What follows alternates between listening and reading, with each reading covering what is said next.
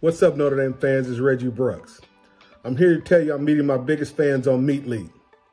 Let's talk Notre Dame football, past and present. A portion of the proceeds will go to the Hostess Heroes Foundation, and one lucky winner will win 2 tickets to the BYU Notre Dame game in Las Vegas. So download Meat League onto your iPhones and meet me at Meat League. All right, what is up, Notre Dame fans? It's Mike Singer, blueandgold.com, with our resident football coach, Tim Hyde, and we're talking all things Notre Dame football and recruiting in this show. Appreciate you guys who are here early on with us live on YouTube. Make sure you hit the thumbs up if you're with us live or watching back. If you're listening via podcast, appreciate you guys as well. Leave a nice review wherever you listen to your podcast if you have not done so yet. Two-man crew tonight. We are missing Ashton Pollard, our fantastic staff reporter. She struggled through last week's show with her voice, and I'm not going to put her business out there, but she was at the doctor today and didn't get the best of news. She'll be fine, but just her voice will still take a little bit of time to heal, if that's the correct doctor term. But so yeah, Ashton will hopefully be back with us soon. But for now, you're gonna have to put up with hearing from myself and Tim. Tim, how you doing tonight, man? Oh, having a great night. Ready to talk some football. There's a little bit of news, right? So looking forward to chit-chatting here. Yeah, we do have a fun show lined up. Best thing you saw this week's what we'll get into here in a minute. Notre Dame had some news today, adding Chris Smith, a defensive lineman from Harvard. Certainly an interesting get. Rick Meyer interview. I talked to him a couple hours before we started recording. So you guys will get to see that interview. And the big one is Notre Dame scheduling FCS Tennessee State for the 2023 season. Tim and I have some differing views on that one. But I feel like as Tim is calmed down here, he's starting to come more on my side. We were arguing a bit about it yesterday via text message, but I think Tim sees my point of view. So where do we stand on that? You'll have to continue watching or listening to find out. And then Notre Dame has a 2022 running back on campus this weekend, Jabran Payne. If you're a diehard Notre Dame recruiting follower, you might know that name. Notre Dame was recruiting him, signed with Indiana, got his release a couple weeks ago, and now officially visiting Notre Dame this week. So we'll kind of talk about that. Already got a quick comment here. Josh as Mike, nice fade. I don't know if you call this a fade, but Mr. Style, as always, Tim is on point. So love you, Josh. Hey, real quick, Mike. So is that your cousin? Is that your cousin? Exactly. No, but you just laid out a fun hour ahead. And my mother-in-law is like, Tim, what do you guys talk about? There's no games. I'm like, ma'am, it's Notre Dame football. There's always something. So sure enough, we are loaded for bear tonight. So looking forward to it. All right. What are you sipping on, Tim? Well, since tonight I think is going to be a little bit of a barn burner, I went with the old school West, a little Western shootout, a beer, and you had to have the shot with that beer. So I'm going to beer and a shot, little Two Tigers tonight to our guys out there at Two Tigers. Thank you. Yeah, appreciate you guys. I'm going a little light. I'm not feeling great this week. Every time I go to the gym in the past month since I've been under the weather, I just go too hard. The next day I feel like crap. So just a nice Topo Chico seltzer. These things are fantastic. If you hate on seltzers, then whatever. You're probably a lot older than me. My generation, we love seltzers.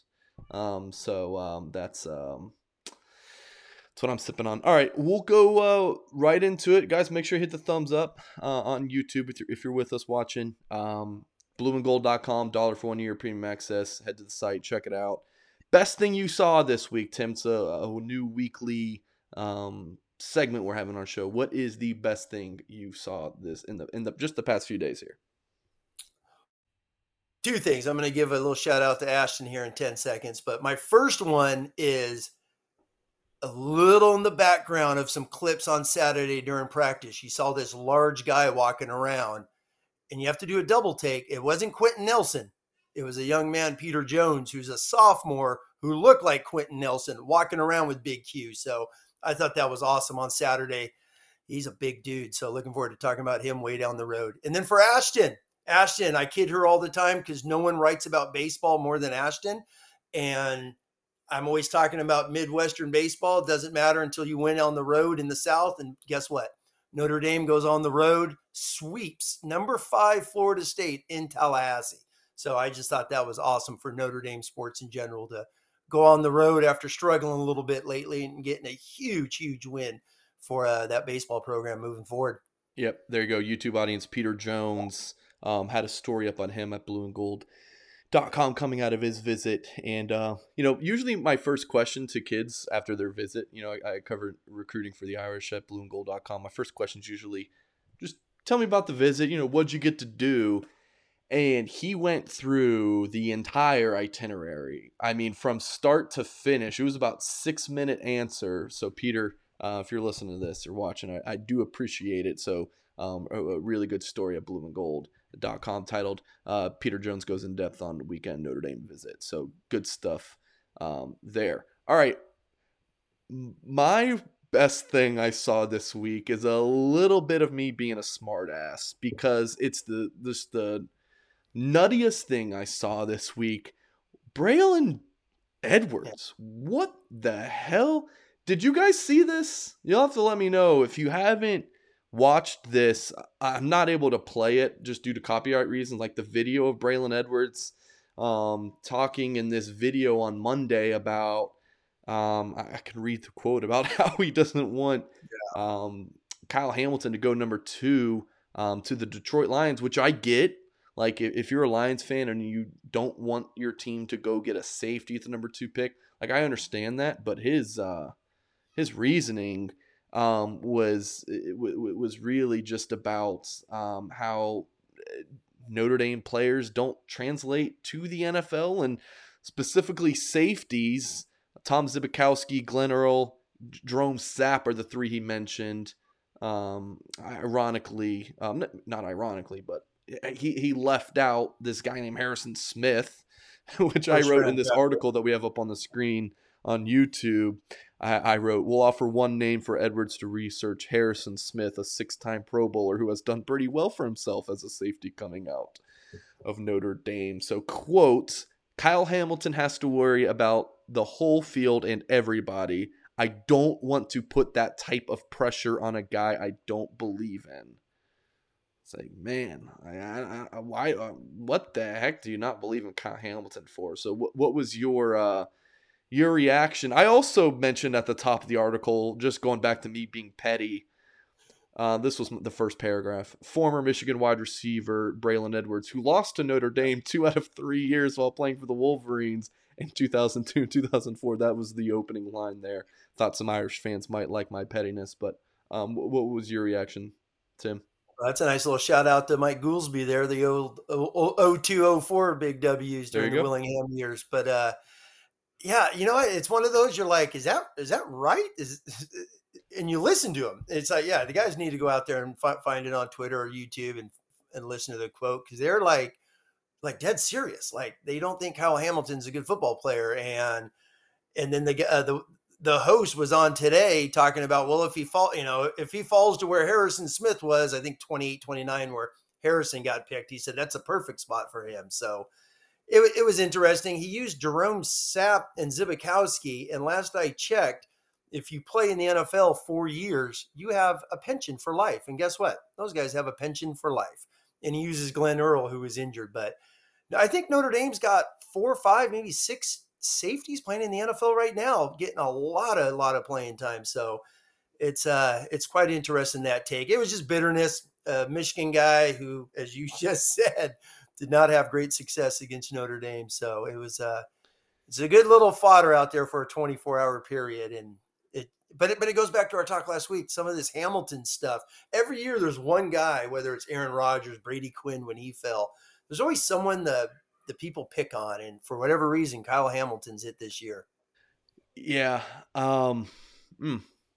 Couple thoughts here. I'm never the hot take pile on guy. Like,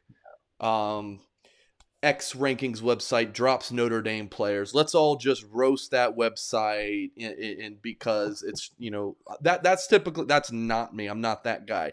But I have been on this one because I think Edwards is just taking an L. Like I think he was just kind of. I think he was just saying stuff and didn't really realize what he was saying. I mean, I've loved the Notre Dame fans who've been like, well, guess what? We don't want Kyle Hamilton going to the Lions anyways. Oh, yes. And then the other note, I mean, I actually liked Braylon Edwards when he played with the Browns, and then when he was with the Jets for a couple of years, I'm a big Dolphins fan. I thought he was a decent player, but Edwards was a number 3 pick coming out of the 2005 draft.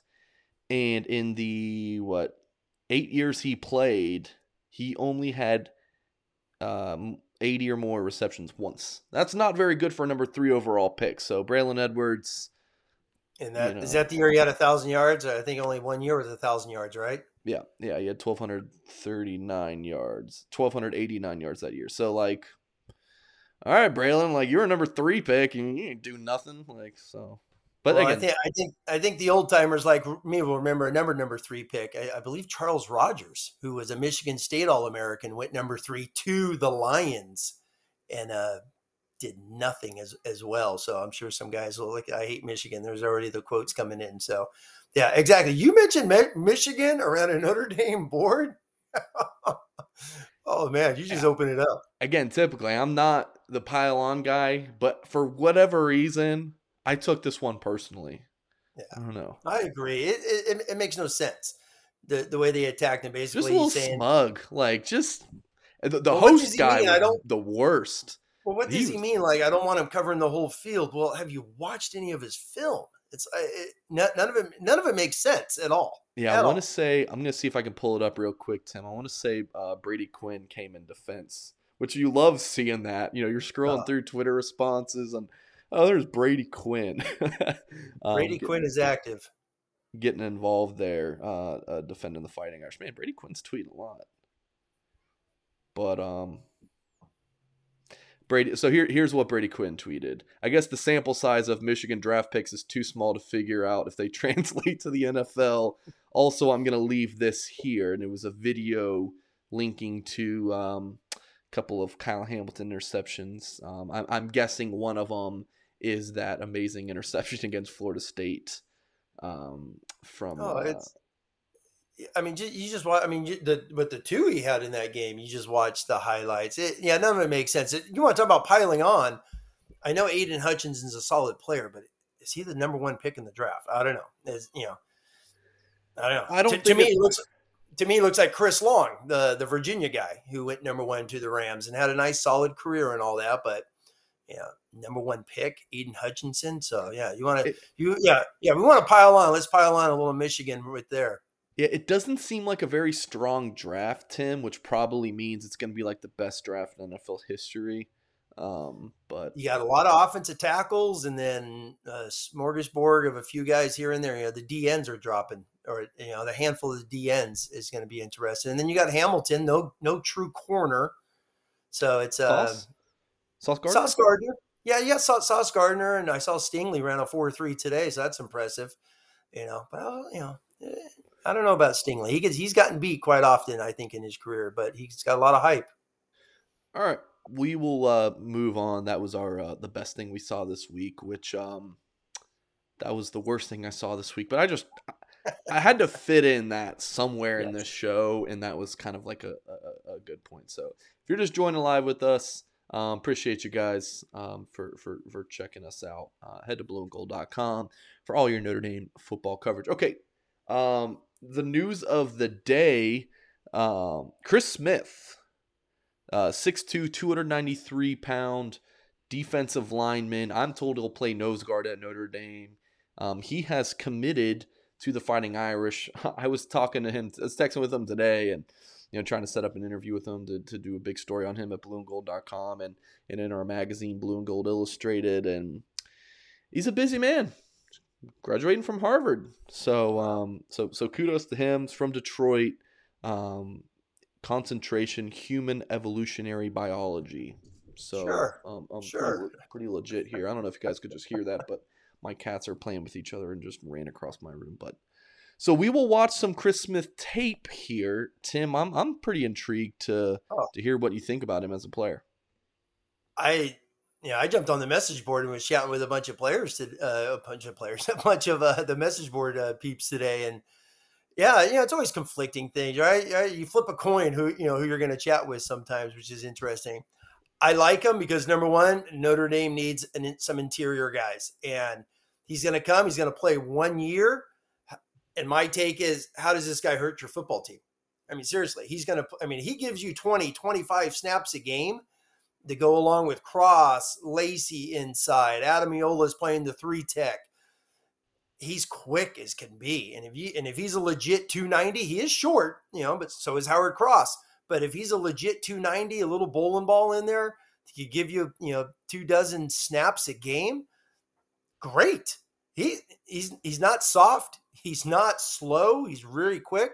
And I think people need to understand Ivy League football is really good football. There's a lot of dudes playing Ivy League that got, Stanford offers, Vanderbilt offers, a lot of guys that get offers to go in the MAC and take the Ivy League. I've had a few guys with Ivy offers that I've coached in the past, so I know how it works. It is really good football. So people need to keep that in mind.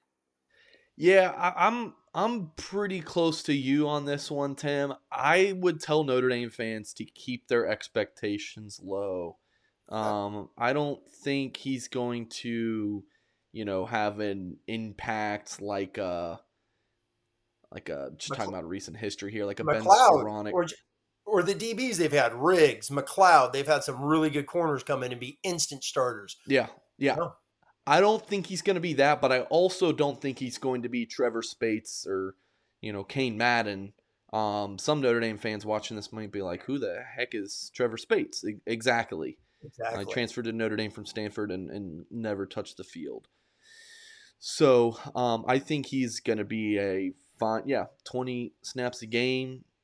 I don't think he's going to be a starter. I think he's fine. My question, what I'm curious about is who could have Notre Dame gotten potentially in this spot instead?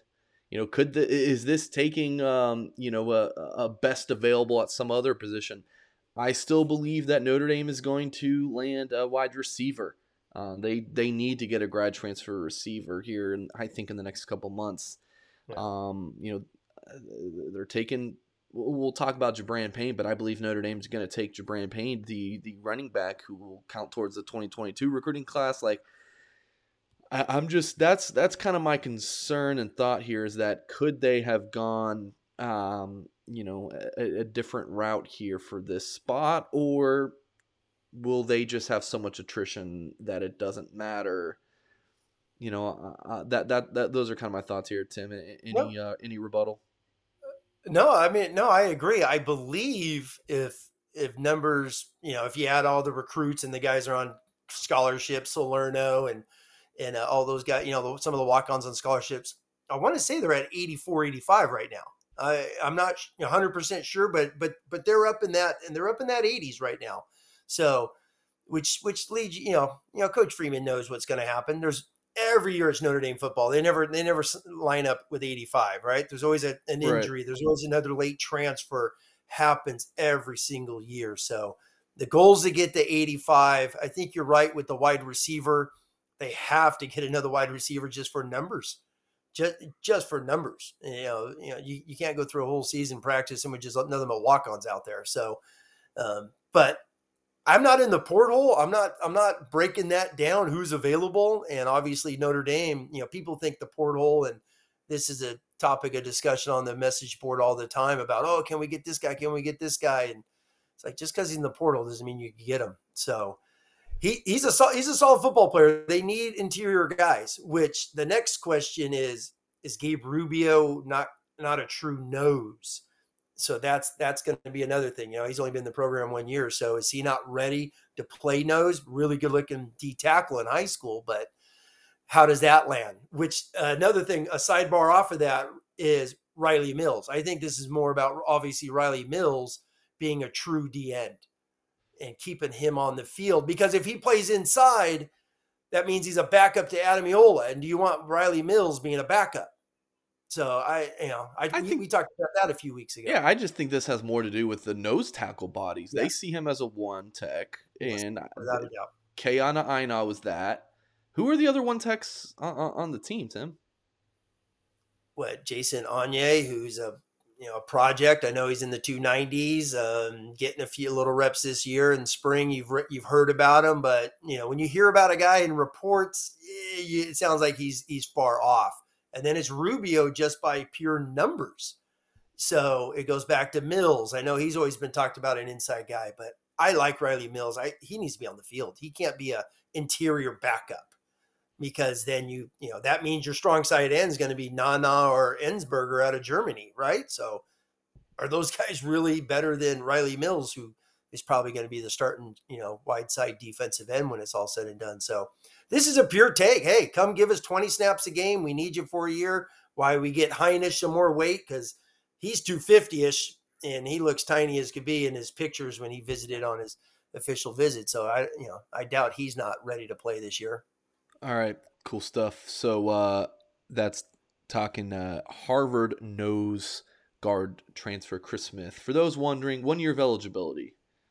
So that's all. He's a 1 year rental. So I had the opportunity to interview former Notre Dame quarterback Rick Mirer, which we will go ahead and listen to that conversation. Another day is here, and you're ready for it. What to wear? Check. Breakfast, lunch, and dinner? Check. Planning for what's next and how to save for it? That's where Bank of America can help. For your financial to-dos, Bank of America has experts ready to help get you closer to your goals. Get started at one of our local financial centers or 24/7 in our mobile banking app. Find a location near you at bankofamerica.com/talktous. What would you like the power to do? Mobile banking requires downloading the app and is only available for select devices. Message and data rates may apply. Bank of America N.A., member FDIC. When you need mealtime inspiration, it's worth shopping Kroger, where you'll find over 30,000 mouth-watering choices that excite your inner foodie. And no matter what tasty choice you make, you'll enjoy our everyday low prices, plus extra ways to save, like digital coupons worth over $600 each week. You can also save up to $1 off per gallon at the pump with fuel points. More savings and more inspiring flavors make shopping Kroger worth it every time. Kroger, fresh for everyone. Fuel restrictions apply. All right, Notre Dame fans, we've got former Notre Dame quarterback Rick Mirer here on the show. And for maybe some of you youngsters who might not know about this guy, played for the Fighting Irish quarterback from 89 to 92, 29-7-1 as a starter, 3 yards short of 6,000 yards passing, 41 touchdowns, and 23 interceptions. Number 2 pick in the 93 draft to the Seahawks. Rick, how you doing? I'm doing great. How you? Rick, you should be a very proud papa. You've got 3 sons, youngest Charlie going to Stanford, Oliver to play quarterback. You got Oliver, a lacrosse player at Michigan, and Morrison, a grad student on the lacrosse team at your alma mater. I mean, is it feel? What's the feeling to have you got one of your sons at Notre Dame and then 2 at 2 of the Fighting Irish's biggest rivals? Well, we're busy. We try to keep up with all the games. Obviously, Charlie plays baseball still in high school too, so all 3 are playing a spring sport, and the travel's a little bit crazy, and the weather factors in and all that. But I'm proud. They're rooting for each other. There's no ill will schools-wise. I mean, we're just, as parents, Stephanie and I are thrilled that they're all doing well, and they're happy where they're at and where they're going, and we're excited to watch them play. So Oliver's 6'1", you're Morrison 6'2", you're about 6'3". Where did Charlie get this height at 6'6"? I don't know. It doesn't really make any sense. He's probably closer to 6'7", and then he's got a bunch of hair too. So he's just big and always has been. And we call him Little Boy in our house, but he's the big one now. So we're going to talk about some recent current Notre Dame news to get Rick's reaction. Just yesterday, I believe it was, on Tuesday, Notre Dame announces that it's scheduled its first ever FCS opponent, Tennessee State, an HBCU school. Rick, where do you kind of land on this? I feel like Notre Dame fans are split, leaning towards not liking this because they like to be able to say we never have played an FCS school. I believe there's just a couple schools who can make that claim. Where do you fall on it, Rick? I honestly don't know a ton about it. I did see the news. I did read a little bit. I don't think it's a coincidence that Eddie George is there and there's a connection. I don't know that. I'm just assuming. Um, I think to me, the flexibility of not being in a conference gives you options. And I would imagine Jack Swarbrick had a say in this and it felt like this was a good thing. And it's, something that's never happened before. I have no problem with it. I don't, we've played smaller schools, places that don't really seem to make sense, historically, but there's usually a reason and a tie. And I think with Marcus and Eddie's past, I mean, maybe that's some of it, but it's just a great opportunity for them to get in front of a big audience, and I'm all for it. Yeah, part of where I land, it's like, what's the difference between at the end of the year, it's strength of schedule between Notre Dame playing Tennessee State and Ball State? Like, what's the big difference at the end of it? So, I mean, Notre Dame plays a lot of cool games, Rick. I mean, Vegas against UNLV, go play in Ireland. It's like bring an HBCU school up to Notre Dame. I don't know. I think it's awesome. I've got no problems with it. Another thing that we will see here, maybe not we will see, but Notre Dame reintroducing game day mass. Thoughts on that? I personally didn't even know that they didn't do that anymore. I lost is track that something? too. I mean, you don't. I guess you see what you see on NBC pregame, but I don't, maybe know exactly where they're coming from. I assume they were still doing that. It's something that I think they should do, and I, have great memories of that and sitting there with all the guys. And Father really would make it kind of quick for us back in the day, and it's just part of the routine. It's part of the daily game day thing in my experience, and I'm glad they're doing it. So, Rick, you're a San Diego guy. It looks like you're having a beautiful day there here on Wednesday. Tell us about your also a San Diego guy, Tyler Buchner, the favorite for Notre Dame's starting quarterback job this season. What was your first knowledge of Tyler Buchner? Do you remember when that was? Yeah, I met Tyler and his parents. Well, she might have been like 8 years old, pretty young, 7 or 8 years old. We did a little football clinic. It was a fundraiser for a community center here. We live in the same town. I've been in touch with his parents and Tyler a little bit. We're on different schedules and stuff now, but I've been watching pretty closely, and I'm rooting for him. I was excited to see him get in as much as he did last season. As a true freshman, I know how that is. He played some meaningful minutes and got some great experience. So, I know there's a competition. I'm pulling for all those kids, but Tyler is a hometown guy for us, and we've known him. He's in between my boys a little bit. We've seen him play lacrosse and hoops and baseball and all the little league stuff and everything. So I've seen him grow up, and he's got a great opportunity ahead of him. When you saw him on the field last season and maybe a little bit in high school, I mean, what would you say? What's the Skyner report on him? Like, what have you seen from him, and any expectations you have for him, assuming he is the starter this fall? Well, I've been saying since he committed and showed up on campus, I mean, super athletic kid, huge ceiling. It felt like last year they put him in positions where it was more about running than throwing, and that I think will sort itself out. You're going to have to do both more on a full-time basis if he's the full-time guy, and I hope he is. But my guess is both those guys are going to play. I think that's just kind of how it goes in a lot of teams for good reasons or bad reasons. You got to be healthy to play all those games, and they both need to be ready. And I think he can handle the task. And I think with Tommy being there as a former quarterback and understanding exactly what the kid's going through, there's a big bonus too. So, of course, Notre Dame as a first-year head coach in Marcus Freeman leading the program. What are your expectations for this season? I mean, what may be good realistic expectations for you, Rick, going into the season for Freeman?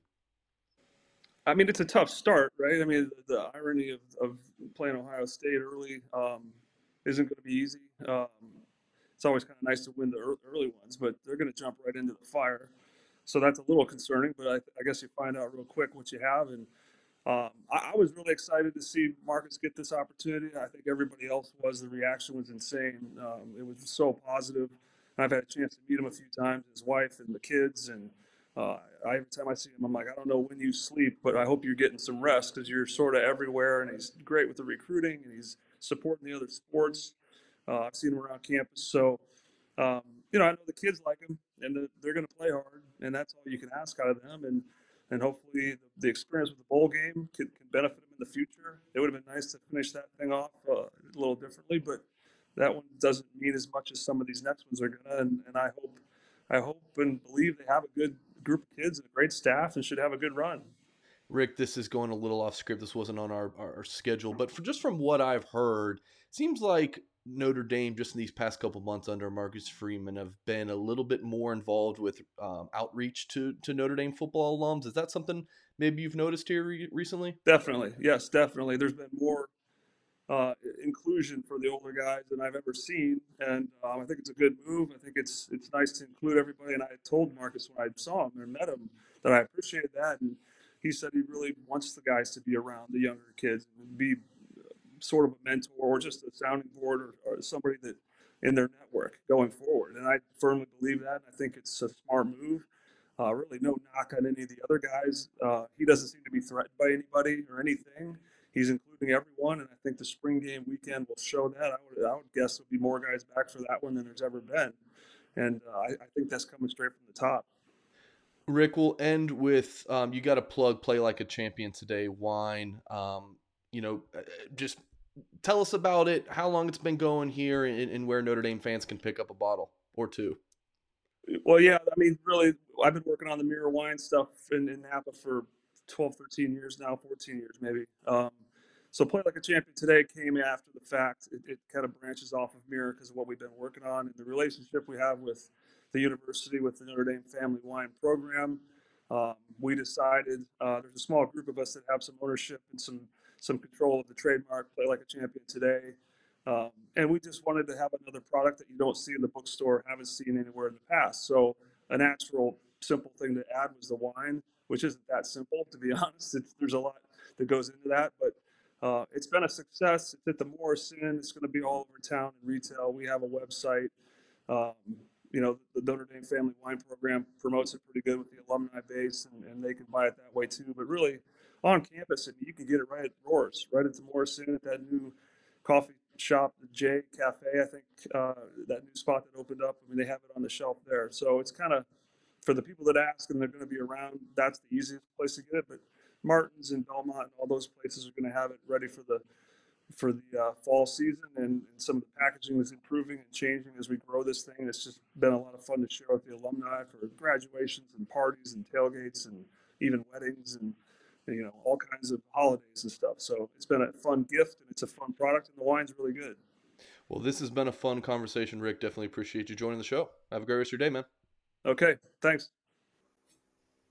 All right, awesome stuff there from Rick Mirer. Tim, any reaction to any things he talked about? Well, number one, I love, when he's talking about the alumni thing, because I think that's been a huge outcry. I know Mike Goolsby's talked about it a bunch, especially when Kelly left and we did a bunch of live shows that week together, how that was a big thing. And Freeman has really, really bought into that. And you keep hearing that from so many alums, whether it's on Twitter, podcasts, whatever it is, all out there. Whenever they're chatting about, they're talking about Blue and Gold game. Marcus Freeman's reached out to him personally, like so many of the great All-Americans, to, hey, you're more than welcome to come here and chit chat anytime. And it's awesome. I think that's the best thing, that's going on that Freeman's doing. And then lastly, I always got to bust out something old. So I found a quick little loose emoji, 1992 for Mr. Rick Mirer right here. Lou writes, the Irish quarterbacks judged by one-loss record, a little article about Rick Mirer, and there's a nice picture when Mirer announces to come back. And what's crazy is, talking about modern offenses, when he threw 18 touchdowns in 91, at that time, single-season Notre Dame record. How crazy is that? 18. But now that's good. A bad year. It was a great interview. It's a great interview. There's so many great memories with Rick and that whole Lou Holtz era. So, let's get that era back with Marcus Freeman would be awesome. Yeah, I'm not gonna lie, I was kind of proud of myself when I thought of to ask that off-scripted question about the alumni thing. I actually got a call from Goolsby today. For folks wondering, where's Goolsby? Guys, He's alive. He's alive. We're gonna have him on shows. We just don't. We just he wants to do more stuff during the football season. We'll do a show with him after the blue gold game. I think Tim we're gonna do the post game show, and then Goolsby and I will go live probably on Sunday. I'll actually be in South Bend that weekend, so we'll have to figure out the logistics for some of this stuff. But yeah, I think I'm gonna meet Mr. Goolsby for the first time. We've been working together for a couple years, but we have not been able to meet yet. So looking forward. He loves to tag. He and I text at least once a week. Just in 99% of the time, we always talk about linebackers. So it has been he and I have been having a blast talking about football and just the guys going forward. So really excited. All right. Well, let's. We are 34 minutes into the show, and I figured let's go ahead and talk about maybe the big topic that of the week so far being Notre Dame scheduling. Tennessee State, FCS school, HBCU school. Tim, I know we both have thoughts on this. Let's just dive into what was your first reaction when you saw this news. Oh, you know me, I love to be brutally honest, is literally when I saw the tweet come up, and I had to do, number one, I had to do a double take, like, is this real? Secondly, is that Eddie George? Right. I had no idea he was the head football coach down there. And then third is, okay, if it's Eddie George, is Orlando Pace going to be in front of him blocking against Notre Dame like the 1995 game when Eddie had over 200 yards? I think 90% of it was behind Orlando Pace in that game in Columbus. But yeah, you know what? It was at first, for me being an old timer, one of the old guys, so to speak, is hey, I want Notre Dame to play for a national championship. That's what it's about. And that was the first thing I thought about was how does this affect Notre Dame moving forward in the race for a national championship? We just talked to Rick Meyer. He was on those teams that were battling each and every year for those things. So it's been a while and, since they've had one. So how does this affect them? And at first, as you know, I was just like, the data points. You always hear the Herb Streets and these clowns on ESPN, always talking about the data points. And Notre Dame's always had 12, right? You could talk about, I'm just, throwing it out there when Alabama or Clemson, when they go to the ACC, SEC title, and we have our 13th data point. My first thing is, technically you have 12 because that 13th is a 1AA, an FCS. So now Notre Dame doesn't have that 12th. They'll have 11 that season. So how does that affect them during that? So that's my quick little 90-second rant of my initial reactions, and we'll dive more into it. All right, let me pull up Alabama's 2021 schedule. Let's go through this. Mercer, that's an FCS. Southern Miss, that's not special. And New Mexico State, which, Tim, really, they're independent, right? But that's an FCS school. They're the level of FCS. Yes. Well, they got kicked out of a conference, so that tells you where New Mexico State is. So if you want to talk about data points, then I agree. Then you take out those two games, Mercer and New Mexico State.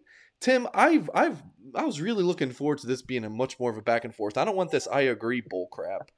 But No, I hear you. And I think, it's been 24 hours. It's been 24 hours. So you get to ponder and you get to look at it. So I looked at it as the quote unquote data point in the games. So, you just brought up the schedule. I look at the schedules now by Power Fives. How many Power Fives are you playing? I think that is what's important. So, right away, the SEC and the ACC are automatic 8. They only play 8 conference games. So 8. Notre Dame is playing 8 or 9 each and every year. So that's on par there. And then it's, the non-Power Fives where Notre Dame is Navy. This year it's UNLV. So you just pulled up Alabama's. Their non-Power Fives are, New Mexico State. They have the 1AA. But they play they're playing a 9th Power 5, which was Miami last year. Clemson plays theirs with their rival game being South Carolina. But they played a 10th one past year when they played Georgia.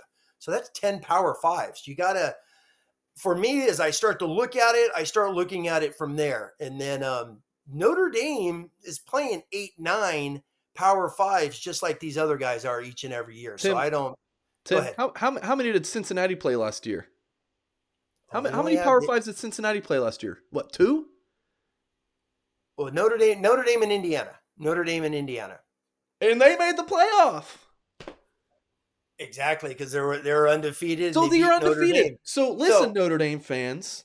One, if you want to bring in the woke and the political, we're not the show for you. We don't care about that. We're not going to opine on that.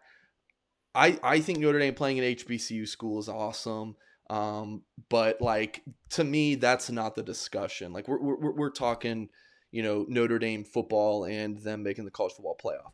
So whether it is Tennessee State or Ball State or New Mexico State, you win your games. If Notre Dame goes undefeated, they're going to make the college football playoff.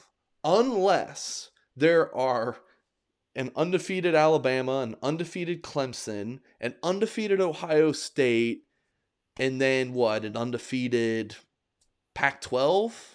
Big 12? Yeah. Is that going to happen? Like, have we ever seen an undefeated Notre Dame team, not reach the national championship game since I've been alive? No, right? No. And the year they made it, which is in 2012, the year they made it, they played 10 Power 5 football teams, 10, and won them all. You had Navy, and then BYU. BYU is a non-Power 5, which is interesting unto itself, but that was their 12-game schedule that year. So they played 10. So they were more than worthy. And I think when programs start to look at this, it's moving forward, Mike. If they do not expand the playoffs, and Notre Dame has some future schedules coming up where they have to fill them. And if moving forward, if Notre Dame wants to start, or is Notre Dame going to start slowly getting away from the Shamrock? Are they going to keep an extra game at home, to have, more money, more fans on campus than going to Vegas, New York City, whatever it is, as they've done in the past. If it's going to be an FCS team, no matter who it is that going to hurt them when at the end of the day, they have 12 games and all those conference championships have 13, but they have one more extra D1 game. That's where the debate is. Only if there are 4 other Power 5 teams that are undefeated, then I could see Notre Dame being left out. But when does that happen? So let's just say Georgia. Let's just throw this out there. So Notre Dame's 11-1 or 12-0 this past year, and they have a 1 AA win. But Georgia loses in the conference championship game in their 13th game. And 12 out of those 13 have been Division I schools. Obviously, they play Stetson or Campbell or whoever their 1 AA is each and every year down there at Georgia. Do they get in because they've played more? I'm telling you, if the playoffs do not expand and Notre Dame will do an FCS team more down the road to help the schedule out, so to speak, will that come into factor? Even a 12-0 Notre Dame team. That's the discussion every year. It's does this one loss team, that's always a thing. I'm talking about a 12-0 Notre Dame team. Yeah, a 12-0 Notre Dame team. But is it a 12-0? Let's say it's 2027 and Notre Dame is going to start doing a round robin of FCS schools every year just to go out there and start having teams come to the campus that have never come. How does that affect Notre Dame in the grand scheme? Does a 12-1 Notre Dame, does a 12-0 Notre Dame get over the rankings against a 12-1 SEC championship game loser? I don't know. But my point here is that the data point being Tennessee State instead of a MAC team is not the difference maker. That is my number one argument here. That is not the difference maker. If that is, then you know what Notre Dame needs to do? They need to say, hey, Hawaii, we'll pay you $1 million every year for us to fly out there and whoop your butts. Because you're only allowed to play 12 regular season games unless You play Hawaii. Hawaii's allowed to be a 13th regular season game. Yep. So go schedule Hawaii, go out there and whoop their butts and enjoy Hawaii. And I'm sure a lot of Notre Dame fans wouldn't mind that little vacation and do that, because that's a Mountain West team. But at the end of the day, it's like they're not going to do that because it's not going to affect their strength of schedule resume. It's just not. So, yeah. Well, that's why I went and looked at schedules going forward. Schedules going forward, Notre Dame's playing 9 Power 5 teams. 9. So they're on par with the ACC champ, the SEC champ in the regular season now. When they're playing 8, and then they always have another one. So they're playing 9 in coming up here in most of the years, and they still need to fill a game. So there's a possibility I'm looking at in 2025-26 where they may play 10 Power 5 teams if they have one, I totally forgot Stanford's coming off the schedule. So is Stanford's off the schedule after 2024. So does that open up? Because if right now in 24-25, Notre Dame's got 2 games opening that they need to fill. In 25 and 26, they need to fill 2 games. Moving forward, is it going to be an FCS school? Me personally, you could go either way. If it's going to be one, so be it. We're going to live with it. This is what we're going to do, because all the other ones are doing it, right? So it's like, it's not hurting them. It's not hurting none of those guys, because all those games are always included, which as a Notre Dame fan has always been frustrating. It has been frustrating when you hear them like, well, they got, they're 12-0. No, they're 11-0. They got a 1AA in there, a glorified bye. So hey, every once in a while there's an Appalachian State who actually makes that a game. True. Exactly. Good old Michigan there. God, man, we always got to rub a Michigan thing in there. It's always fun. But you're right, there is. And it's fascinating as I look back, because I really didn't look into the schedules until late last night and early this morning when I started looking at the schedules moving forward. I mean, there's some years that are juggernauts. So you start looking at them and it's like, is a FCS school is playing, Tennessee State, for the next 5 years going to hurt them? When, look at this, Mike, there's one year they got Florida State, Miami on the schedule, Clemson. They got some Southern powers. Miami is going to get going with Cristobal. Come on, they just are. Florida State is going to get it rolling. They got a good football coach. Tim, so this season some of these schedules are juggernauts. Yeah, this season and next, Ohio State, USC, Clemson. I mean, it's not Notre Dame's fault that Stanford's down. They were a perennial top team for a while there. North Carolina is a good football program. Obviously, much better basketball school, but I mean, it's not Notre Dame's fault that they're down. I mean, it's a really good schedule on paper. So where I go back to this 2023 season, I don't like the opening schedule was terrible. Navy, Tennessee State, and Central Michigan. That's not great. But then Ohio State, USC, Wake Forest, Clemson, Stanford, Pitt, Duke, Louisville, and NC State. That's a really strong schedule, especially that meat of the middle, Ohio State, USC, Wake, and Clemson. I mean, those all 4 could be barn burners. So that's why I'm just like, it's really not a big deal. I mentioned this in the interview with Rick. Some of these lower level schools that they're playing, like a BYU, that's a Mountain West team, or no, they're independent, right? Yeah, they're independent now. Yeah. I mean, playing Navy in Baltimore, in Ireland, playing UNLV in Vegas. I thought it was UNLV's in Vegas. He's got BYU. I thought they were playing UNLV. Yeah. You have UNLV. They played Reno a couple years ago. I mean, they're definitely going towards some of those mid-major, smaller MAC and Mountain West schools and whatnot. And I think some of the openings that are up here, they have a lot of openings. Notre Dame's going to keep filling those things. Yeah. They just are. But there's even one year, if they get Stanford back on this schedule, where's the year they play Cal? There's one of those years they're going to have 10 Power 5s. Yeah. So even if they played if you play at FCS school and Notre Dame's playing Navy, 10 Power 5s and an FCS, there's no way in heck you could hold Notre Dame out. You can't. Yeah. Anyway, what I was saying before I slipped up, I could have sworn I forgot BYU in Vegas, but where I was going with my train of thought was like some of these lower level games, Notre Dame plays in a cool venue, or it's just like some kind of, Shamrock Series, some kind of historical type thing. I think I could see Notre Dame playing HBCU teams for this foreseeable future if they're going to say, we're going to add FCS. I don't think they're just going to add FCS teams just to add FCS teams. Notre Dame is, pretty traditional school. I mean, they're going to think about it. They're going to think about it. And they're going to have a reason for it. Yeah, they're going to have a reason for it. I mean, they haven't joined a conference. I mean, they're sticking to Notre Dame. Yes. If you're a Notre Dame fan, you're like, I hate this because I liked us never playing an FCS team ever. That I understand. I do understand that.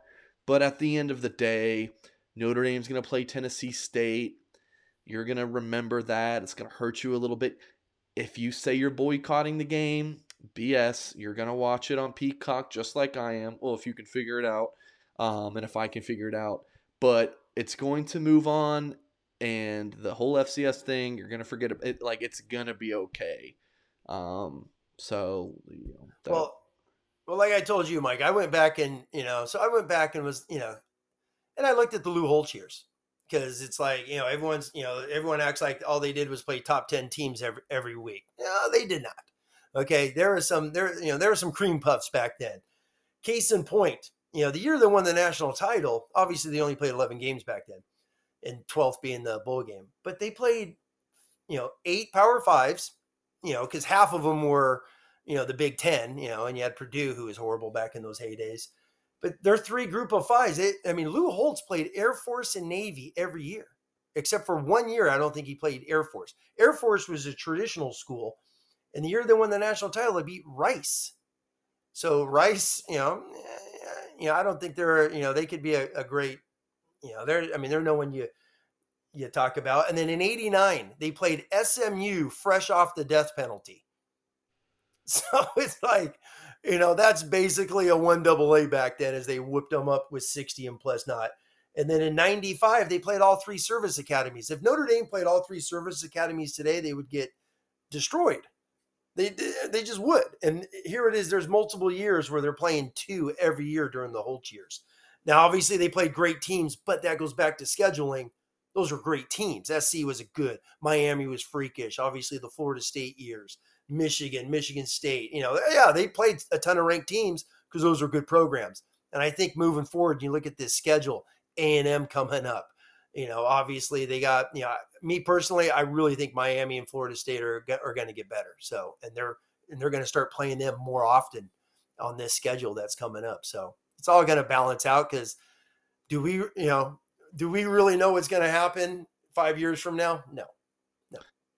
Michael Perks in the YouTube comment says, talk about an oxymoron, BYU versus Notre Dame in Vegas. Yeah, that's always going to be a good laugh. All right, let's hear from Reggie Brooks real quick. I'm actually going to, my file did not play, so I'm going to have to find this. Oh, that's not what I wanted to do. Quick technical difficulty, but really wanted to hear from Reggie Brooks. Let's see if I can't figure out. All right, well, I'll just play it back for YouTube audience at the beginning of the show, or us podcast audience. Sorry, my queued that up and it didn't work. We will move along. Sorry about that. To talking about quick recruiting news before we get out of here. Jabran Payne, signed with Indiana in the 2022 class. Committed to the Hoosiers under Deland McCullough, who, of course, now Notre Dame's running backs coach. So, a few weeks after Payne signs, his running backs coach leaves, and then Payne decides, you know what, I'm going to leave too. Payne officially visited Kentucky at the start of the week, and he's expected to officially visit Notre Dame at the end of the week. So, we've written a good bit about him at blueandgold.com on Tuesday, so you can check those articles out. $1 for a year of premium access. It's interesting, Tim, because you look at his offer list. He had just about. We can pull it up here on 3. Alabama, Penn State, Michigan, Florida, the Notre Dame. Those were some of the biggies. And then he signs with Indiana. Big part of it is I think he played one game as a junior and just a few as a senior. So on Huddle, this is the most recent tape we have of Gi'Bran Payne as a sophomore. So we're looking at 2019 season where he was a big part in leading LaSalle to a state championship and very competitive ball in Ohio. So, it's like, yeah, he looks great as a sophomore, but, 3 years ago, Tim. So I'm just curious what you think about him as a player in this potential get for Notre Dame. Well, number one, if they're getting this sophomore film, it's a get, because his sophomore film is freakish. And Googling him and you start reading the articles, all these teams were after him hardcore. I mean, he would have been a top 100 recruit when you start reading all the stuff on him after his sophomore year. And then he lost his junior year to a high ankle sprain, which as a running back, that's almost, akin to a broken foot. He was out a ton that year. And then his senior year, he just mix and match a few carries here and there. And then, like you said, he fell down to Coach McCullough there at Indiana. But the one thing I like about this kid is he goes downhill. There's no pausing. There's no waiting. He gets the ball and he is attacking the line of scrimmage instantly. And if people don't know, the brand of football that he plays in here in the Cincinnati Catholic League is on par, with the Trinity League in Southern California. Whoa. No, not on par. Up there. The Trinity League, hey, you know me. That's the premier in college football or high school football. Basically college. If you're from California, you know what I'm saying. You know what I'm talking about. But the Cincinnati Catholic League is big time high school football, and a lot of good football players out of there. So downhill, aggressive, good football player. And if that's the guy they're getting, if this ankle injury doesn't linger on and they get this guy right here who's going against a ton of Division I football players, Notre Dame's got a heck of a football player going into that running back room. Yeah, I like it. Yeah, one thing I liked real quick, Mike, is I saw some McCullough video. This is really stuck in my head watching some of his video that, Ashton and Tyler and Patrick put out, was him chewing butt of the running backs in practice one day, just telling those guys, get the ball and go downhill. And that was in some of McCullough's quotes where he's telling these guys, if the ball's going right side C gap, I want you running right side C gap. So, and that's, that video with Coach McCullough has really stuck to me. And watching this young man, I could see a lot of those types of coaching points that McCullough wants in him. I really liked him when he was a recruit covering him because Lance Taylor and the staff and Notre Dame had offered him, I think, in the fall of 2020. So I interviewed him then, and so here's the interesting thing: Jeremy Larkin is a new assistant. I don't know if he's a grad assistant or analyst, but he went to LaSalle and helped recruit. Northwestern was a top school for Payne. Here he is playing linebacker, by the way, for YouTube audience. So there's a connection there. Marcus Freeman and Chad Bowden recruited him when they were at Cincinnati. Freeman, was the defensive coordinator for the Bearcats, but he recruited Payne, who also could have been a really good linebacker, by the way. Maybe that's still an option at the next level. I don't know. You got the McCullough connection. So there's 4 really good connections. So that's why I'd be pretty surprised. If Payne doesn't end up at Notre Dame, I feel like it's Notre Dame's choice. Otherwise, between McCullough, Larkin, Bowden, Freeman, it's got to end up being Notre Dame. If the staff feels like, hey, this fits our numbers, then I get it. You take them. Yeah. It's interesting because I think they're going to take 2 running backs in the 2023 class. So what does that leave you? Potentially 7 scholarship running backs? That's a little high. So we'll kind of see what happens there. But yeah, I think this is a good pickup. I'm intrigued. I don't think we see him much in his highlight tape as a receiver, but could he be a gadget guy early on in his career? Help out or playing some slot receiver early on. Could be a nice body there to him. What do you think? Yes. Just on the screens, he definitely does it, and, the guy gets the ball, he goes downhill. He's aggressive. He's a one plant go physical. I'm going to run someone over. I'm going to run into that gap and go. I mean, look at this cut right here. So, but real quick, Mike, we've been talking a little bit about running back recruiting, and I know they're high on the, Lamar youngster, and they have a Cedric Irvin, but you watch this kid, he hate to be negative, but he sure is a heck of a more of aggressive, quicker, physical running back than those guys. So that's going to be interesting how that moves, as you're saying, with the running back recruiting. I mean, look at him playing defense. I read an article on him I found in some of the Cincinnati papers where he talked about playing strong safety, and a lot of the MAC schools were looking at him as a strong safety that plays in that 3-3 stack type of a defense. So I found that interesting. The dude loves to hit. He's physical. Yeah. All right. I mean, Well, Tim, do we have anything else we wanted to go over? You think we're good? No, we're good. We're good. Let's get ready for Ohio State, as people are starting to ask about. We got plenty of time. Yes. Yeah, we'll have plenty of breakdowns of the Buckeyes here on YouTube and at blueandgold.com. So pretty decently sized in terms of importance recruiting weekend. Julian Sayin, we were going to talk about him, but we'll probably save him for next week. Julian Sayin, number 13 overall player, number 3 quarterback in the 2024 class, Southern California guy. He'll be on Notre Dame's campus Thursday. You got Charles Jaggy saw, just Braylon James commit soon.